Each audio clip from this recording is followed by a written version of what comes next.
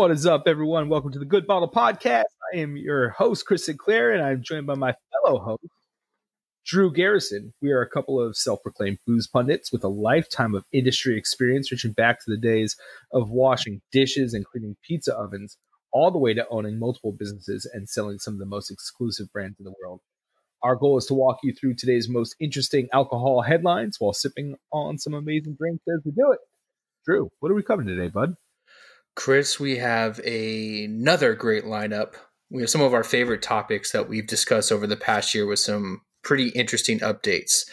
We're going to jump back into hard seltzers, but in a much different way than we have before. We're going to talk about some counterfeit tequila and our overall favorite subject.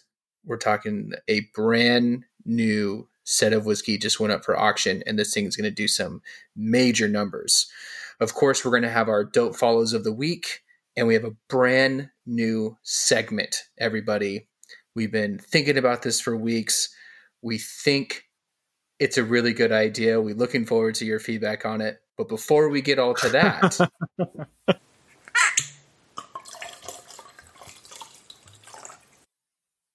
Chris, what are you drinking? Oh, man, I am sipping on some rye whiskey tonight. I am drinking J.J. Pfister's rye whiskey. It is local here in Sacramento. It is some sourced booze. They're not distilling this whiskey on their own just yet.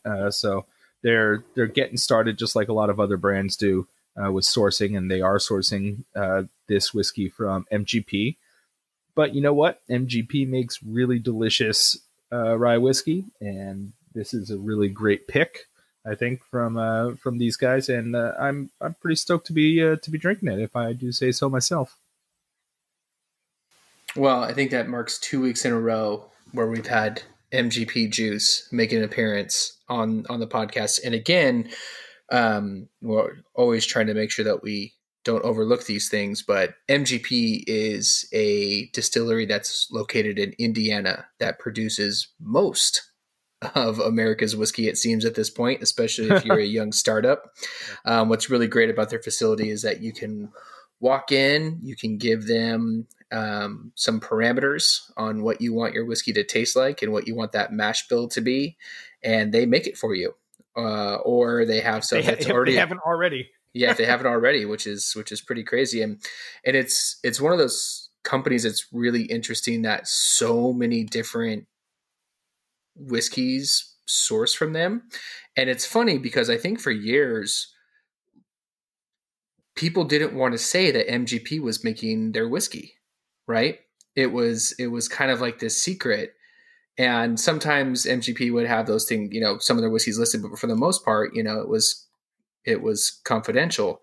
And then as more and more of these whiskeys started to win awards and were really sought after, people wanted you to know that it was MGP juice, right? It was no longer trying to hide it. And although they do produce a ton of it, there's still, it's become a very, very expensive product. So the fact that J.J. Pfister went out there and got as many barrels as they did of it, I think is really exciting. And I'm stoked to see what they do with it. I mean, we've talked about them before, and some of their projects, like their rum project is one of, still to this day, is I can't believe how much it caught me off guard with it, how much I enjoyed it. Yeah, you and I were both taking seriously aback when we tasted it. Like we honestly didn't believe that they made it when we had it, because we're like, okay, but for real, like where did you get this?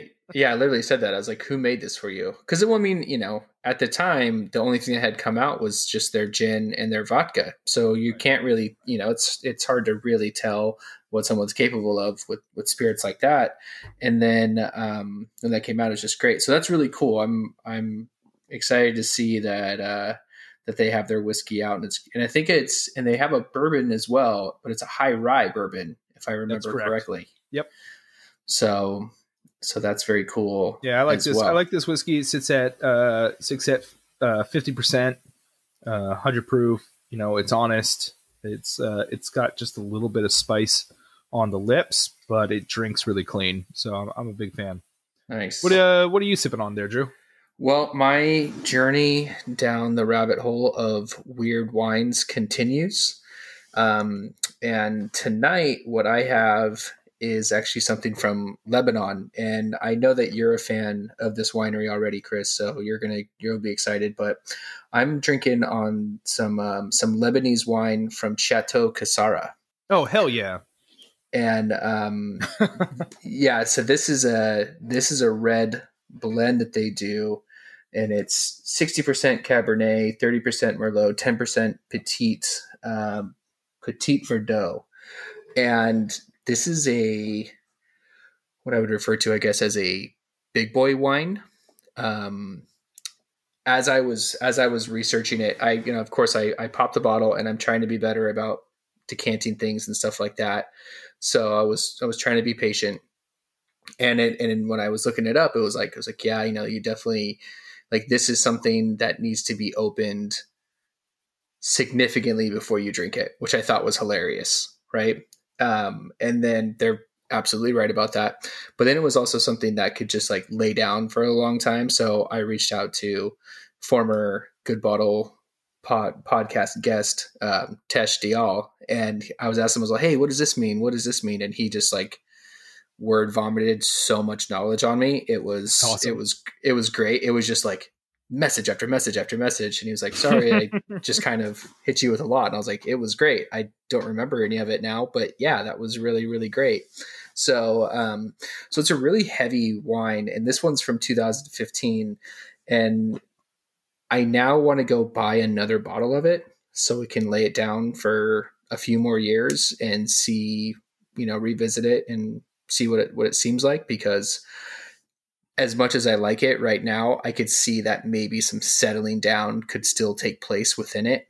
And I had it we did like this healthy red sauce pasta tonight, and it was fantastic with the red sauce and like the Italian sausage that I was drinking and eating. Nice. But then at the end of my meal, we for our little cheat deal that we do, like I had a piece of dark chocolate. Terrible with the dark chocolate. I was like, this almost ruined the whole experience for me. Because you kind of have like this high acid, slightly bitter wine that's going with something that's also lightweight bitter. So I don't imagine they would pair very well together. They did not. So, what I love about Chateau Cassara is like one of the largest producers within the Bekaa Valley in Lebanon, and some like serious nerdy geographical shit here. But the Bekaa Valley is one of the oldest wine growing regions in the world. It is so lush and so ripe that even that it hosts it still holds the temple to Chris, come on. Really, you're losing us. You're losing us. To Bacchus, the god of wine, and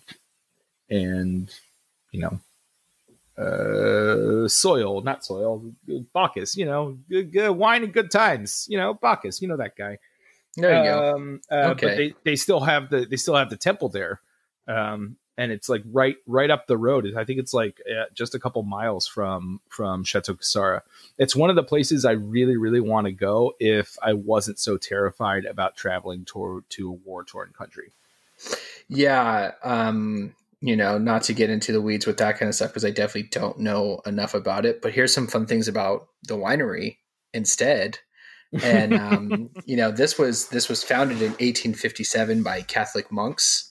And that's when they started producing a ton of wine. And then in 1898, they actually uncovered these old grottos that were down in these caves that they were able to trace back to the Roman era. And that's actually where they age the wine now, because it's, Lebanon can be a pretty hot place. And so they were having issues with storing the wine. So these caves offered this perfect solution that's where they were to put it then. And then fast forward to like the either like mid 60s or early 70s, and the Catholic Church kind of put out this decree to everybody that it's like, hey, we want people to start liquidating their business assets, right? We need to get out of the business game and we need to focus on church and stuff, or just take people's money in other ways, which they still do, but whatever. And at the time, Casara, and still to this day, like they were a huge producer of wine. So they ended up selling to a private company. It's been privately held for the past 40 years.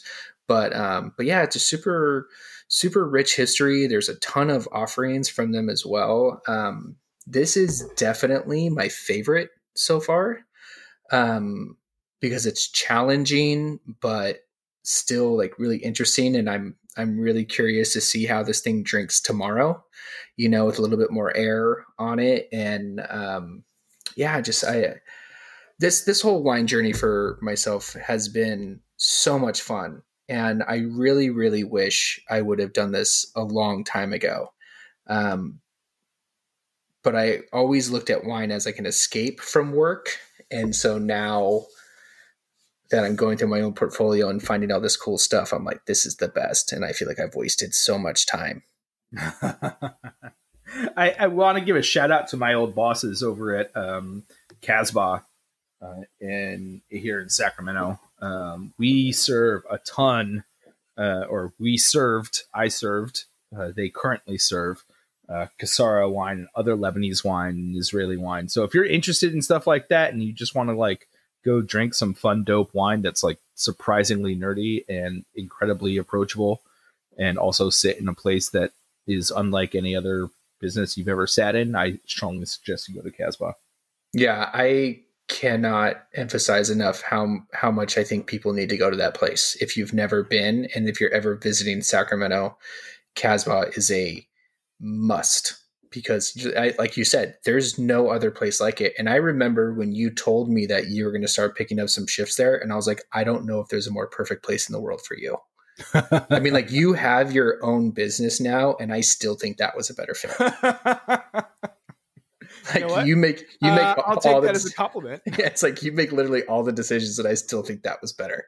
Like, it was just so that's how rad that Casbah is in Sacramento. Like, people, and I miss it desperately, but they only open. Me too. Yeah, but I'm just like never downtown at night anymore. So yeah, and during the apocalypse too, it's like eating inside is kind of difficult, and yeah, they are very, very responsible restaurant owners, and so they take the health of their staff incredibly seriously, as well as the health of their guests. So they don't really have a lot of indoor dining right now, which is, one day we will, but just not currently. Correct. Okay. Well, now I think it's time for our opinion on facts we've heard from reputable sources.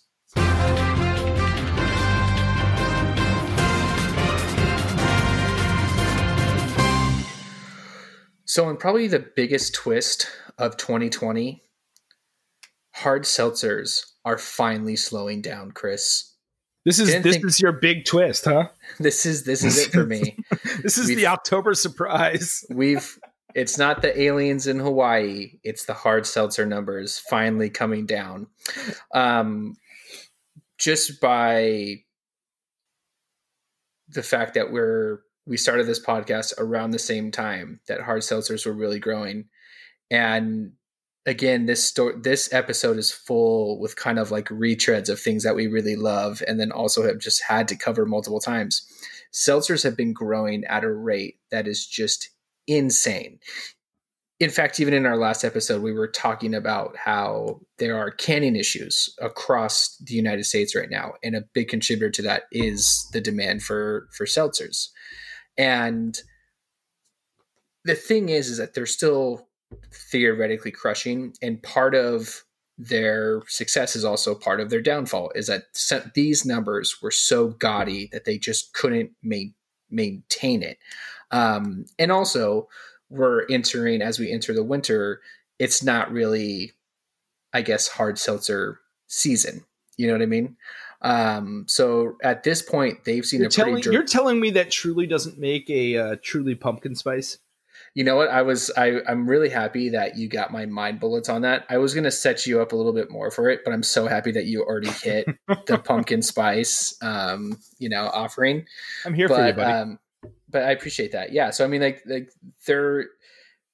expected a downturn, but even some of the experts are like, this is pretty intense. It appears that the one hit the hardest is White Claw, so hopefully they can survive. But I mean, we covered it. We covered a story. Oh, geez, 6-7 months ago now, where White Claw was building a second plant. Yeah, right. Because they saw this trend growing and growing at such an exponential rate. I hope two things. I hope they got it finished, because I don't remember the finishing date of when they said they'd be done with it. And B, I hope that it's not just a waste of money. I mean, because no one saw COVID coming, right? Like it wasn't something in anybody's business prospectus or in projections or anything. So, that's unfortunate for, everybody. But also for companies like White Claw who are investing in expansions, and hopefully they, the people who they hired still get to keep a job. I'm hoping. If they got that far, I don't know, but I feel bad now. Like, oh, White Claw, I feel kind of sad for you as a company, because you're having canning issues. COVID hits. Now it's the winter. You're seeing a downturn in your sales. Also, maybe the trend is just slowing down in general, just because that's what trends do. It's a tough time out there for you guys. If you want to come over to this side, I've got a glass of whiskey for you if you want to ever come say hi. Yeah, I don't have any sympathy for hard seltzer drinkers, because there's still a million out there, and like, you'll be fine. And just, if you want to have, I mean, I've always thought of, like, if you want to have like a watered down cocktail, like, just drink it slower. You don't have to buy a can and go about it that way. But that's also just how I feel about seltzers. But then it's not bubbly. Ugh. I don't know what it is. It's just like, it's okay, Drew. I'm bubbly enough for you. You're definitely that. Yeah. I mean, I think again, like, they're still at a pretty significant growth over last year, right? And these numbers are inflated because you do have so many factors that are playing into it. Just the fact that it did kind of catch fire, it was a very crushable drink, and then you factor in COVID, and it was just kind of like, well, I think for a lot of people, their justification was, oh, it's low in alcohol, I can drink a ton of these and not get drunk, but I'm still drinking. And it was just like watching people I care about crush hard seltzers just one after another. I just was like, how am I ever supposed to respect these people again? And I'm just really happy that this is finally slowing down, because maybe this won't be as big a part of a Thanksgiving as I thought it was going to be. I think that there's going to be a sweet potato and marshmallow flavor coming out real soon. Oh God. I don't have it in me. 2020's taken enough. I mean, somebody has to do that though, right? Somebody has to make that. What is there to lose? It's coming, buddy. I mean, maybe that's our $1 million idea. Screw this podcast thing. Well, if you thought we were making $1 million off this podcast, you were mistaken. That's true.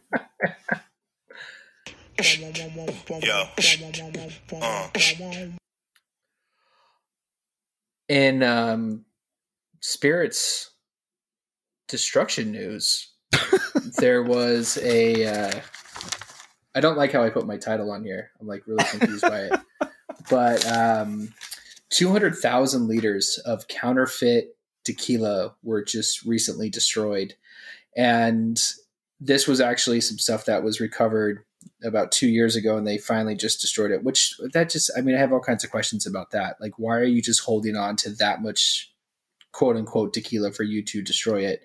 Oh, see, I And understood. I understood the story a little bit differently. The set of facts. I understood that they were the the authorities were turned on to this. Maybe not turned on. Maybe that's the wrong thing to say. They were informed of said forfeit tequila 2 years ago, and I think that they'd been building a case, probably.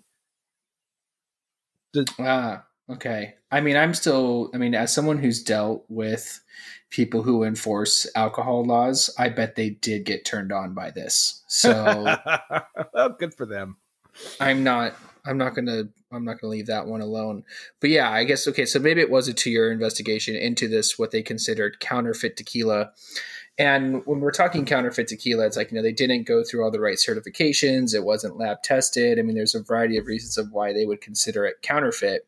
But the thing that really stuck out to me, and I think what was more of the emphasis here, is like when they were talking to some of the officials who were enforcing this, they kept talking about the tax loss revenue that would have happened if like this stuff had made it to the American market or to the export market. And then at the very end, it was kind of thrown in like, oh, and by the way, it would have been dangerous as well for people. And the number that they threw out here was over 18 million pesos, which is was about 880,000 American dollars, is what would have been in uncollected taxes. And so, Chris, I ask you this: do you think the motivation is public health or lost revenue on taxes for things like this? I think both can be true. We were talking pre-broadcast, and my gut instinct says that it's probably leans closer to taxes, at very least, for as a motivating source. But I mean, the volume that was quoted in that was quoted here was, at the end, it would end up being 6.5 million drinks that could, potentially reach people. That's significant. There's a lot of people that it could harm. I think, though, based purely on my own bias of, I got to be really careful how to say this. Based purely on my own bias, for what I know from what I've heard, and talk to people who've experienced similar things, the money was probably the prevailing cause, because that's what gets alcohol enforcement going, especially in Mexico. Yeah. This was enforced by the National Tequila Chamber. Yeah, So, I mean, I think less so on the taxes and more so probably like defending, along the same lines of defending a trademark, right? Like, if you were allowed this to go out and people were to get sick or uncomfortable or whatever, just have a bad experience, all of a sudden then it's bad on the tequila brand. So then you have additional losses on top of that are not quantifiable. Yeah, and so some of the reports in this article state that this was the 23rd such destruction since 2002 carried out to protect the designation of tequila, kind of to your point. And this is the fourth largest one to have taken place. There's been a total of 3.5 million liters of suspect spirit has been destroyed by both national and overseas authorities over the past 18 years. So, I mean, this is definitely something that happens, somewhat regularly. I mean, that's quite a bit of product to be destroyed and multiple times. So, how do you think they destroy it? Oh man, that's a great question. I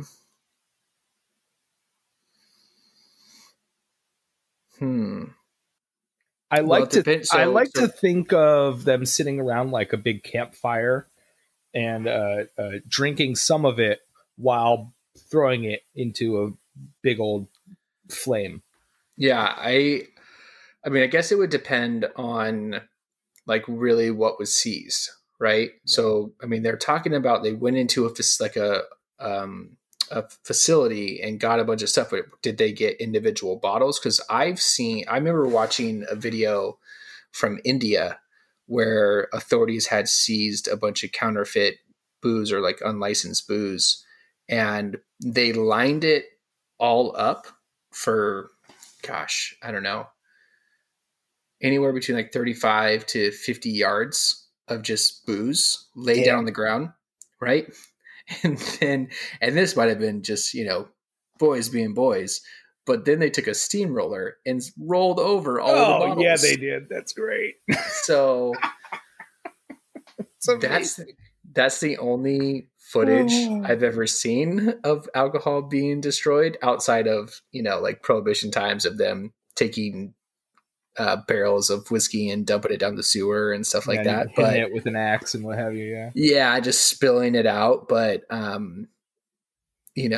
yeah, I guess it's I'm into the idea of the steamroller.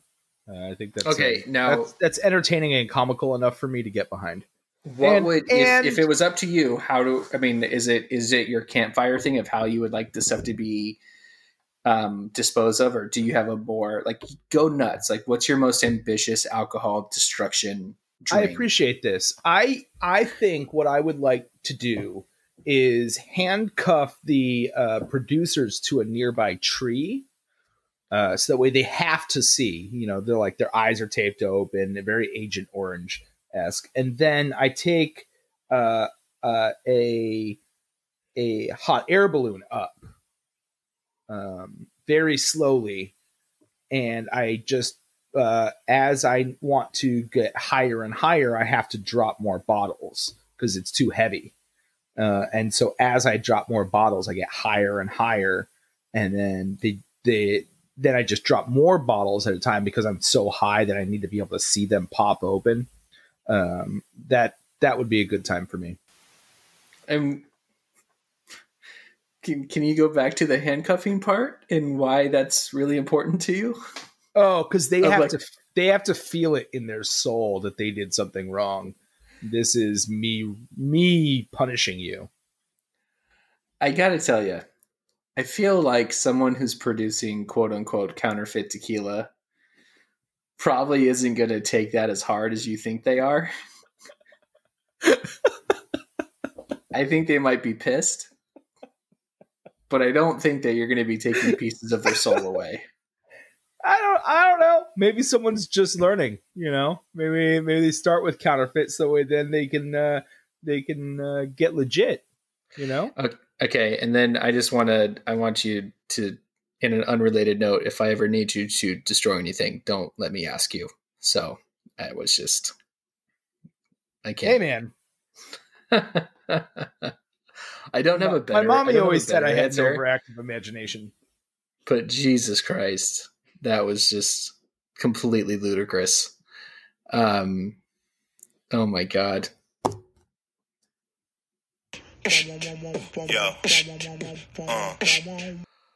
And in our final story, and arguably our favorite topic, and our listeners at home know what's probably coming, we're going to talk about a whiskey auction. And the newest one it has to do with this Japanese whiskey, the Hanyo, was it Ichiro card series. This is a bottle set of 54 bottles that consist of multiple like number one editions of this whiskey that Ichiro had come out with years and years ago. Just awesome. And in 2019, a complete set similar to this set records with its selling price of $7.1 million. However, in this scenario, the owner of the whiskey set is breaking it up, and he's allowing people to buy them individually so they can complete their sets in like the ultimate good guy move of all time. But let me ask you this, Chris. Do you think he will make more money collectively by splitting it up? or he should have sold it as one group.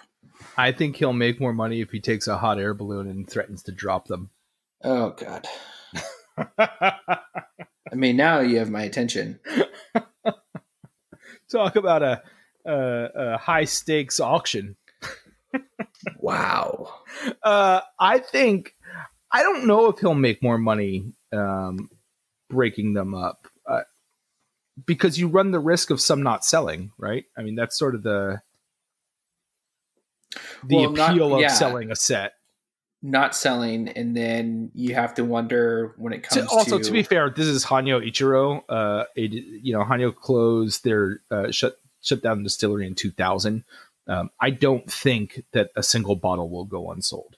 But I think where my mind went with it is, what kind of deal did the owner of the set get himself? Like, is it going to be a collective thing? Because the auction house has to take its piece. So is it taking a piece off of each bottle sale, or did he negotiate like an overall thing? Like, hey, you're going to take X percent, and what makes more sense for him at the end of the day? You know what I mean? Sure. Or does it go down to each one? So it'd be really, really interesting to see, eventually because we'll find out within the next couple of weeks. I don't think I caught the actual auction date of when it goes. It's not Whiskey Auctioneer, right? It's a separate auction. Yeah, it was one that I didn't initially recognize right off the bat. Hold on, let's pull it. I think the playing card series is as of right now a fairly legendary series. There are a few series that are quite as, I don't know, like maybe not sought after. I think maybe it's just too long now. I think it's just sort of something of dreams or lots of money. If you have lots of money, you can acquire probably all of them if you want. But you will almost certainly never find a bottle of this in the wild. It's been gone for 20 years, doesn't exist. The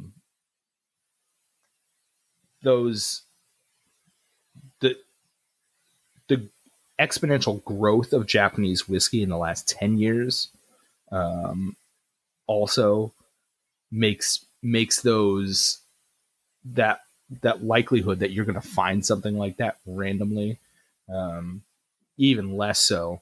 And then something like Ichiro, I mean, it's a dope company. I mean, they make great juice, but just the card series itself they're just beautiful bottles. The labels are just gorgeous. Yeah, so I looked it up. So it's Bonham's is the auction house on it, and this is going to take place on November 20th in Hong Kong. So we still have time to get there. All right, if somebody wants to book us a trip, we'll go. We'll go. We'll report live. We'll cover it live. You're gonna have to buy me a tux too, though. Probably. Deal. We're in. I think what this does, and like is this increase in auctions that we're seeing year to year, right? Is to all the things that you just pointed out. It's like this thing it's becoming increasingly more rare. It's not coming back again, and the combination of the popularity of Japanese whiskey combined with the packaging, and I know you're very complimentary of the packaging and it looks great, but really the best part about this packaging is it forces you to get multiple bottles. And the reason I say that is because they are all designed after playing cards. So you have, the Malt King of Diamonds, the Malt Jack of Clubs, the Malt Queen of Hearts, and on and on and on, right? So with that being the case, at the very minimum, this is like, when it comes to collectors and just I think people in general, it's like you try to complete things, right? You try to complete sets. So you either want an entire suit or you want all the queens, all the kings, whatever the case may be. It's like this perfect storm of something that, of course, it sells for record numbers. Oh right? yeah, it's genius. Yeah. Yeah. I mean, and at the time, I mean, of course, like you're trying to do collectible stuff, and we've talked about this at length, where we don't really do a whole lot of collecting because we just enjoy drinking stuff too much. But I know in the times that I have thought about it when it was like obtainable. So, for example, the M&H distillery out of Israel, it's like, okay, it's early enough in the game that I can get all the bottles and I can collect all these bottles and all these different things. But then I was like, but I enjoy drinking them too much. But I definitely had that thought. And this is, and if I'm having that thought as someone who's a non-collector, then the people who really do enjoy collecting things like that, they're like, well, I got to have them all. I got to have the entire set. I need to have the STR. I need to have the peated. I need to have the classic. I need to have the sherry. I need to stay on top of this, because if I drag my feet, then I'm not going to be able to get it, And when it comes to whiskey sets like this, again, and because it becomes so uniform with the card series, where it's like, yeah, I got the entire heart suit, right?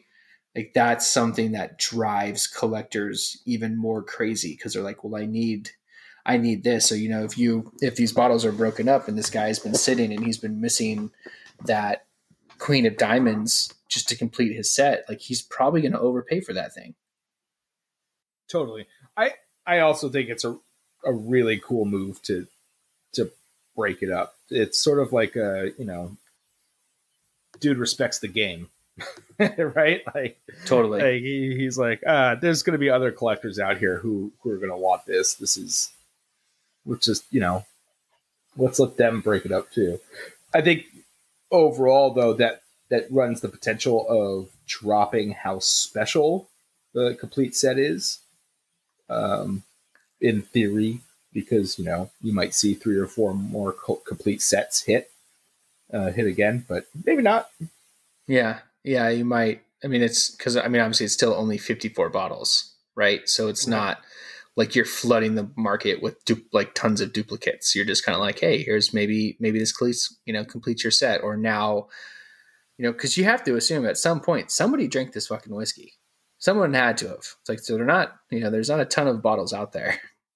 Yeah, and just to give people a little bit of context here. A bottle of the Ichiro King malt, the Malt Joker, sold last month at Whiskey Auctioneer for about 3,700 pounds. So that's just one bottle, all by its lonesome. Obviously, these things go up in value as they're in sets, but I guess that's why we're having this discussion.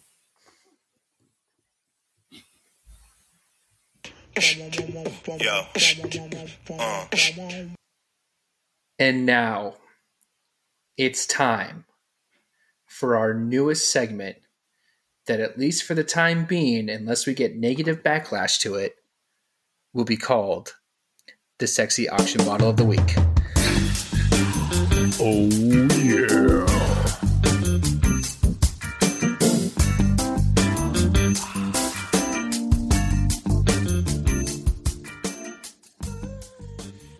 And if that doesn't set the tone for this discussion, nothing will. Because Chris has been dying to use that music for much longer. Good. I think he came in a little hot with it, so we're gonna have to temper that volume next time. But so as we just stated, one of our favorite things to talk about is whiskey auctions, and really just auctions in general of collectible bottles and things like that, and what they end up going for, and everything that kind of goes around that. So we're like, well, we always enjoy talking about these things, but what would it be cool if we could, each week we'll switch back and forth, and one of us will pick a bottle of whiskey or spirit that was sold at some point in auction, and we're going to propose it to the other person, So in this week's installment, the first installment, I'm going to give Chris the bottle. That person's then going to guess what it is, what the auction price was, and then the other person will come back and they'll give you some more details about it and stuff like that. So we'll kind of do like a deep dive on it. Of course, we'll include pictures of the bottle because it is a sexy bottle. We want you guys to see it, and then it'll be just kind of a way to indulge our little obsession with auction bottles. So with all that said, Chris, to kick this thing off, what I have for you is a Macallan, appropriately, from 1926 that was bottled in 1986, which makes it a 60-year-old bottling. What do you think it sold for in auction? Fuck. So, it's a Macallan, right? So it's not a small distillery. It's one that's still going, and one that has worldwide fervor. I mean, it's got cachet, my friend. I mean, people want it. People love fucking Macallan, man. It's all over the world. I personally have been invited to, I think, 5 or 6 Macallan groups on Facebook, of which I accept because I like seeing what other people nerd out about. The things that you can get overseas is different than what you can get here. There's an entire series that's released just for duty-free stores. It's crazy. I mean, and people literally take flights just the way, to different countries just the way they can go through duty-free and buy these bottles. It's insanity. So we have that from Macallan, which, okay. Then 60 years bottled, 100 year, almost 100 years from distillation to today. I mean, we gotta be looking at probably, oh man, let's see. I saw a 1972 Macallan sold at auction recently for £72,000. So it's got to be more than that. It's probably significantly more than that. So I'm going to go with like $150,000. No, sorry. I'm going to go with $200,000. Guess one more time again. $200,000. $200,000. Well, you did get part of that right. However, you missed $1 million. So it went in auction for 1.2 million euros. So actually in dollars, holy it's shit, even significantly more than that. Now, obviously everybody knows about Macallan, or for the most part, they're all the things that Chris just said. But I want to give you some more details on this specific bottling. And that's what we're going to try to do each week when we do this sexy auction bottle deep dive. Okay. So as I mentioned before, this is distilled in 1926 and then put into barrels. The barrels came from Jerez de la Frontera in Spain. So this was an Oloroso sherry cask, which again, Oloroso sherry is kind of what Macallan is known for. The difference between Macallan then and Macallan now is Macallan actually seasons their own casks with sherry. So they're no longer, having to wait on actual sherry companies to produce these barrels for them. So now they do that all in-house. Only 40 bottles were made it through this maturation process. So when we talk about angel share in Scotland, it is pretty low, between 2 to 3%, and the angel share is the evaporation of the liquid as time goes on from the barrel itself. So it yielded only 40 bottles. This bottle in particular was painted by an Irish artist, and it is and it has like this really beautiful scene on it of kind of like in like a forest. So there's like a big buck on it with some birds flying through as well. I'll be sure to post the pictures on our social media so you guys can see what a great looking bottle it is. But then some of the other bottles that were done, 12 of them had Peter Blake were designed by him. He's really infamous for his work on the Beatles' Sgt. Pepper album. He designed that cover, so you can only imagine what kind of batshit crazy that thing looked like.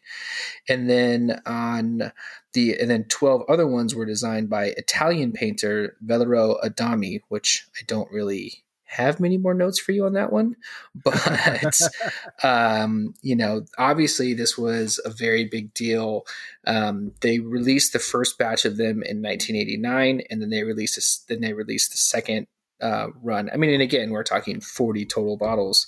The second run in 1991, and then since then it's just bounced around with different auctions and stuff like that. But I'm curious, Chris, given the opportunity and kind of hearing these credentials, I mean, like we're talking about a Macallan from a bygone era of Macallan, right? Completely different ways of doing things. Yeah, I mean, even at that point in time, you're talking in the 1920s, that there was probably direct fire stills, which I don't think Macallan uses direct fire anymore. I don't think pretty much nobody uses. I don't think anybody uses direct fire. Yeah, yeah, unless you're in Mexico, right? And then for our listeners at home, that what that means is basically the difference between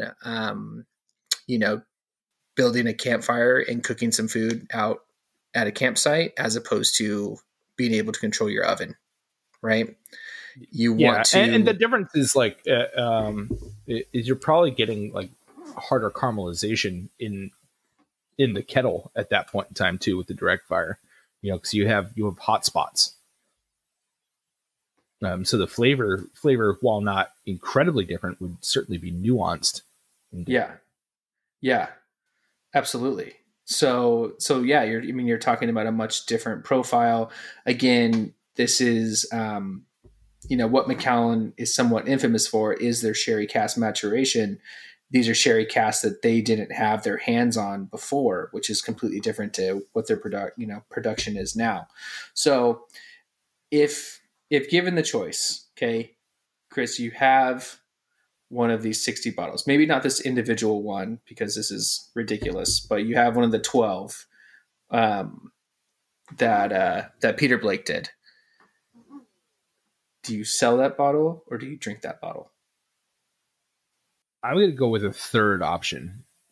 Okay. I'm going to pass that bottle on to my child. Oh, well, because I don't know. I mean, I don't know if I could bring myself to open a bottle like that.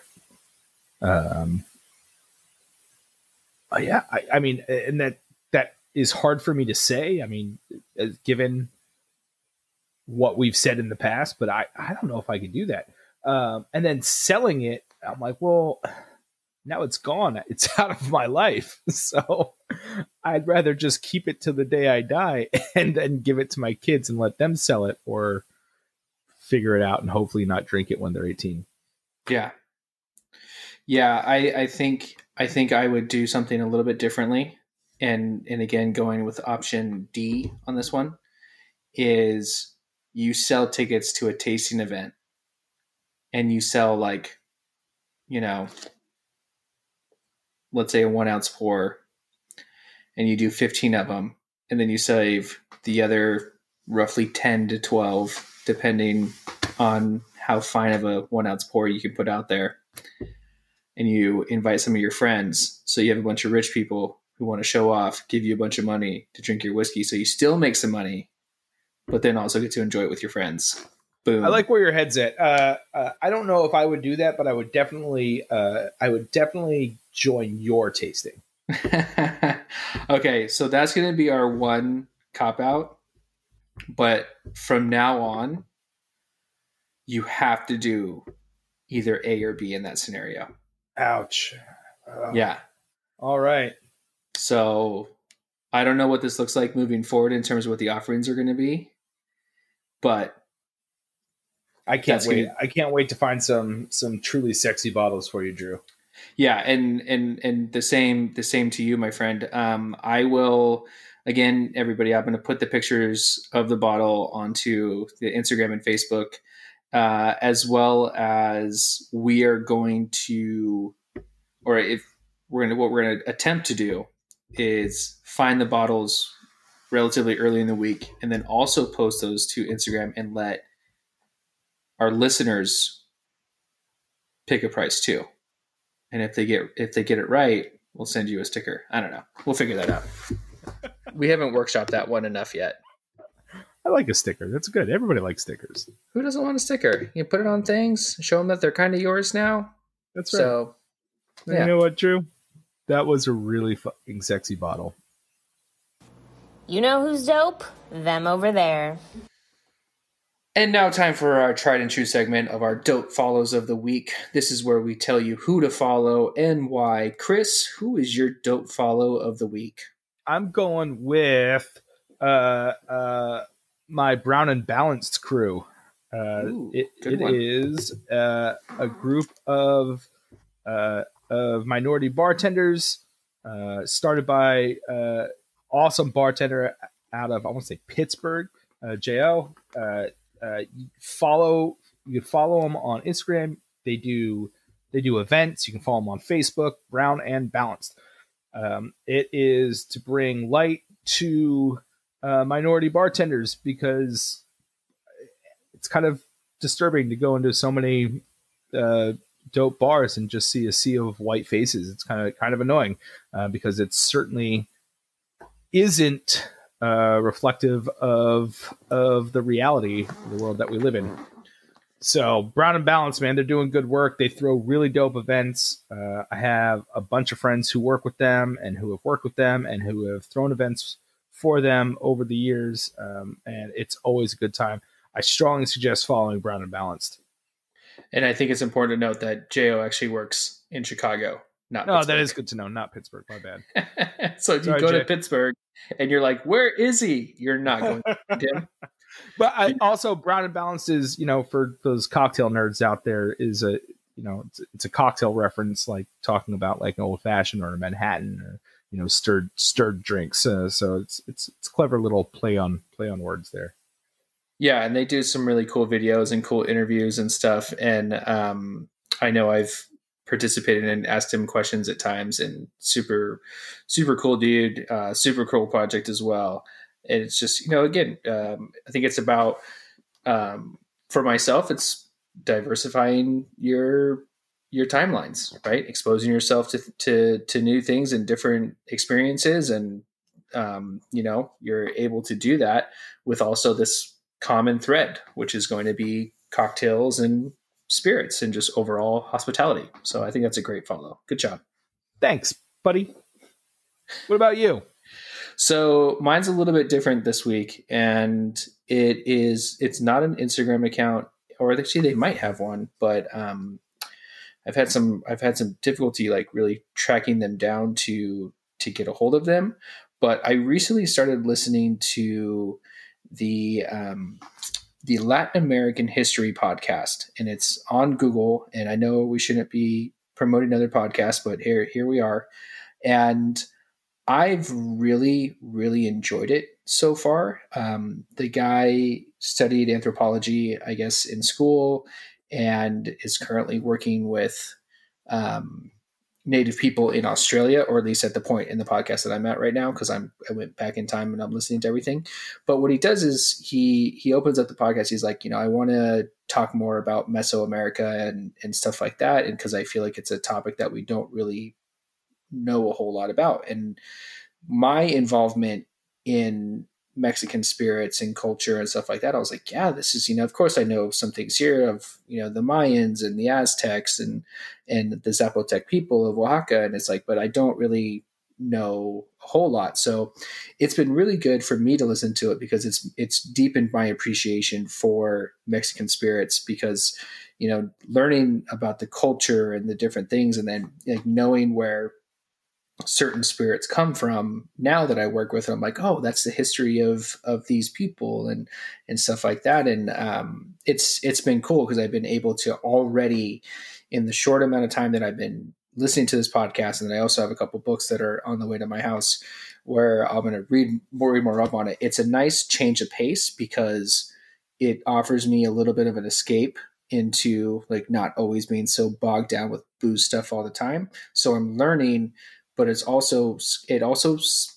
ties in to what I like and things like that. And it's given me a much deeper appreciation. So again, it's called the Latin American History podcast. It's really, really solid. I found it on iTunes or whatever the podcast app or for Apple. I'm sure it's on a couple of different places as well, but yeah, check that one out. It's a pretty cool deal. That's dope. I always loved history. It was my favorite subject until I had to recall dates. And that's where I always failed on my tests. I actually went into college as a history major, and I remember going into my first test in college, and it was I went to a Catholic school, and the guy who taught the class was a priest, and he was just like no nonsense, very, very by the book, and just knew, one of those guys that forgot more in a day than what most people knew. And I remember taking the first test, walking out, and me and my roommate both had that same class. And I turned back to him and I just shrugged my shoulders. I was like, I have no idea what I just did. It was, I was like, I love history, but I don't think I ever want to know this much about it. And then, so it's actually been really interesting to kind of tap back into those interests as well, like through this podcast. And then, like I said, ordering some books that are on the way, and I'll be sure to do some book reports on those too. But yeah, especially when you start getting into the weeds with that stuff, you're just kind of like, wait a minute, like, do I really need to know that much about this stuff? So, but it's great. And, especially in a podcast form where I can just, kind of just be present for it. I like that a lot. So definitely check it out. The Latin American History Podcast. That's dope.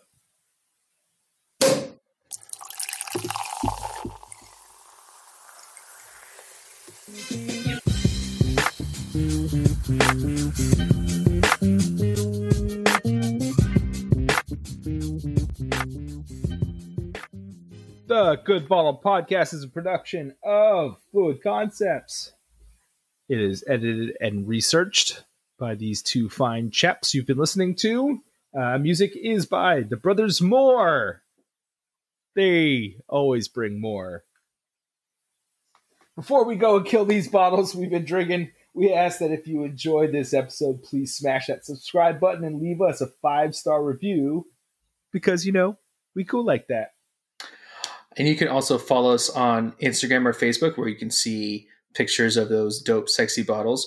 And you can also support the podcast and our desire to run Facebook ads by checking out anchor.fm/goodbottlepodcast.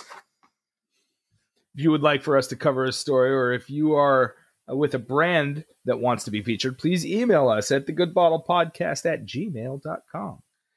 And as a reminder, you can purchase these bottles that we drank on this episode at thegoodbottleshop.com. And until next time, cheers. Cheers, buddy.